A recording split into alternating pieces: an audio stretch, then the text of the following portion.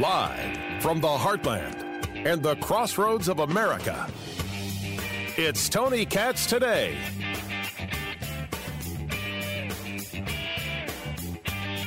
I haven't changed since the very beginning. Lockdowns are an absolutely terrible and horrific idea. Mandates are a terrible idea. Now, if a business decides they don't want to be open because of coronavirus, that's on them and up to them. I can agree or disagree, but no real argument. It's their choice.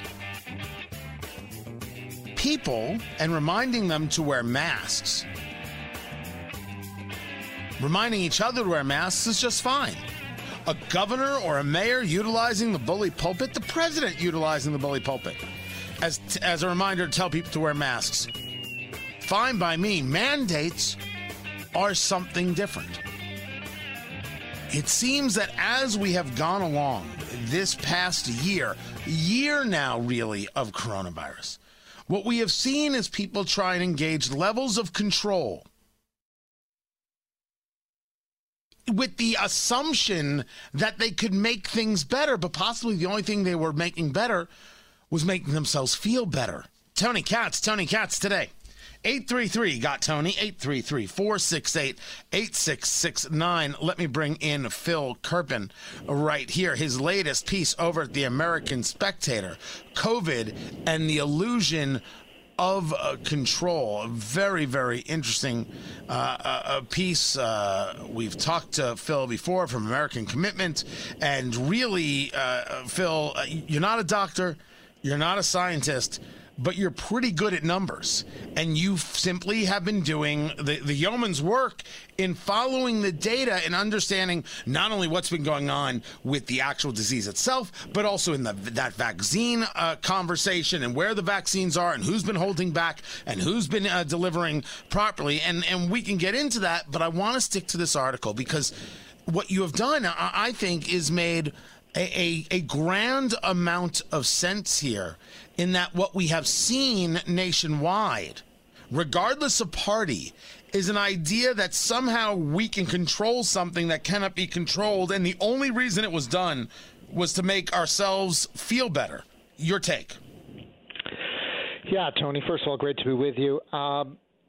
We're 9 months, a year into this, and couple of weeks ago, 2-3 weeks ago now, we passed a milestone that I think was pretty remarkable but went mostly unnoticed, which is that California, pretty much in continuous lockdown of varying severity throughout, now has more total per capita cases of COVID than Florida, which has been totally open since September. And to me, that just kind of goes to show that no matter how extreme, stringent, and long-lasting these measures are, human beings via governmental policy really cannot stop the spread of a highly infectious respiratory virus. But in attempting to do so, we add all kinds of additional problems. You still have the problems of the virus itself, but now you have all of the social, economic, educational, et cetera problems of the lockdowns and that failed attempt to suppress the virus. And I don't see successes in terms of it's a pandemic. The pan part means everywhere. And frankly, the places that thought they were so brilliant just hadn't had their turn yet. And it's pretty clear that it's going through everywhere. And you can't really stop it via government mandates, but they cause an awful lot of additional damage. Now, the damage we have discussed before, especially when it comes to kids, schools, the closing of schools, and I've quoted you before both here and on television. It's one thing to make up from the economic loss.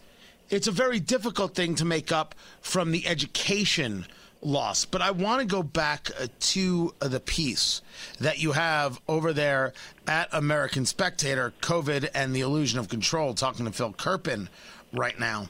We still see this happening, so let's make sure we're understanding you properly. Is there no reason for shutdowns, or is there no reason for the government to be engaged in shutdowns? Well, it's an interesting distinction. I think there's certainly no reason for the government to order things closed. And one of the reasons for that, that I think one of the reasons all those models were wrong in the beginning is they kind of made the assumption that people wouldn't change their behaviors unless government ordered them to do so.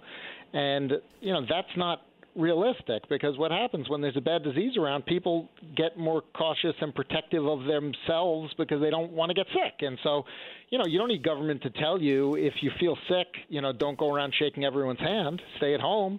So I think what happens is the reason we see these waves rise and fall, among other reasons, the buildup of population immunity, et cetera. But the reason even the initial wave peaks and then falls is people have awareness of what's going on and they alter their behavior. They don't need to be ordered by government, which is why you have essentially the exact same disease curves. When you take a pair of states and one has a bunch of government orders, like say North Dakota, and one has none, like South Dakota, they have the exact same disease curve, because people will alter their behavior without government mandating that they do so. Now, you talk about being protective. People will protect themselves. I actually believe this. They'll do what they think is right, and they'll find their comfort level. But all we've been hearing about for the last 24 hours is, oh my gosh, Tampa Bay, you host the Super Bowl, no one's wearing a mask, it's Sodom and Gomorrah, Phil Kerpen, and all, it's going to be not only a super spreader event, it's going to be a super duper spreader event. And watch, this is why we need government to step in, because these people can't be trusted. Your take? Well, Tony, every time the so-called experts pronounce a super spreader event, it does not turn out that way. They have an almost perfect record of being wrong on that. And frankly, super spread events do not occur outdoors. They just don't. The transmission dynamics don't exist to have super spread events outdoors. Even one-to-one transmission outdoors is pretty hard. You got to be practically hugging a person or in their face, for an extended period of time, because when you breathe out outdoors, one of two things happen. If it's a big droplet, it falls to the ground. If it's an aerosol, it gets blown away on the wind. And so we don't have super spread events outdoors. And of course, we heard the exact same thing after Alabama won, right? Where there was the massive celebrations all over the streets of Tuscaloosa. They said, Alabama's going to go crazy now with cases. Alabama cases are straight down over the last month, which is basically like everywhere else in the country, really everywhere in the world, is very sharply down right now. And so I think that I don't know exactly what's happening right now, if it's just end of season or if we've finally reached some population immunity or what is happening. But for the first time, we're seeing declines, pretty sharp declines, pretty much everywhere. And my hope is that, we'll get the vaccine widely distributed enough during this sort of lull where the virus is retreating everywhere so that we won't have another major epidemic, and this will be the end of it. Talking to Phil Kerpen. You can find more from him at AmericanCommitment.org and the Committee to Unleash Prosperity.com, along with Steve Forbes, Steve Moore, and Dr. Arthur Laffer. Let us get into the idea of the vaccine itself, because all we hear from the Biden administration, all we've been hearing about for the last week is no plan, had to start from scratch. The vaccine wasn't there. There was no strategy from the Trump administration. What it looks like to the outsider looking in, that they're trying to reset the idea of expectations, right? Politics being an expectations game, so they can lower the expectations and exceed them, so they can then take the credit for doing all the work of getting the vaccine out there. As you've been studying this issue, what's going on with the vaccine? What's going on with the states and the vaccine? And is the Biden administration right or wrong?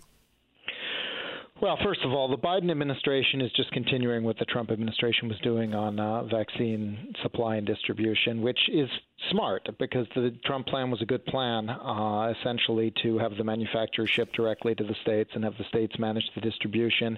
And of course, Trump was already doing over 1 million vaccines a day shipping before Biden took office. And he said, I'm going to be very ambitious. I'm going to raise his million a day to 100 million over 100 days. And of course, everyone sort of laughed and said that's like literally the same number as what Trump's already doing. Although we're up around 1.5 million now. And so it has increased. increased.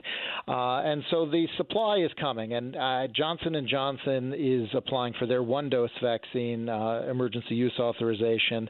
I believe they applied on Friday, and in a couple of weeks we'll get FDA will rule on that. Most likely they will issue that, and they're going to have probably 10 million right out of the gun, and they're going to have 100 million by mid-year. And so supply is there largely and is coming. We're going to be probably within a couple months where anyone who wants it can get it. And my view is once we're at the point where anyone who wants it can get it, there should be no restrictions or rules or limitations of any kind on anything because, look, we have an effective vaccine. If someone wants to get it, they can get it. If somebody else wants to take the risk of getting the virus instead, they can make that choice.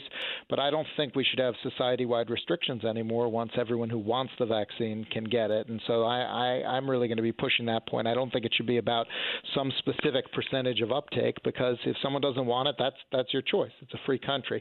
All of that said, Tony, some states are doing much, much better than others in terms of getting it to their senior population, which is where almost all the serious disease and death is with COVID. And you are right at the top of the list there in Indiana. You were the first state over the weekend to vaccinate more than half of your state senior population. In Indiana, you use an age 70 cutoff in your reporting. So you're over 50% of every Indiana resident age 70 has at least got the first dose of the vaccine. You were the first state to reach that level.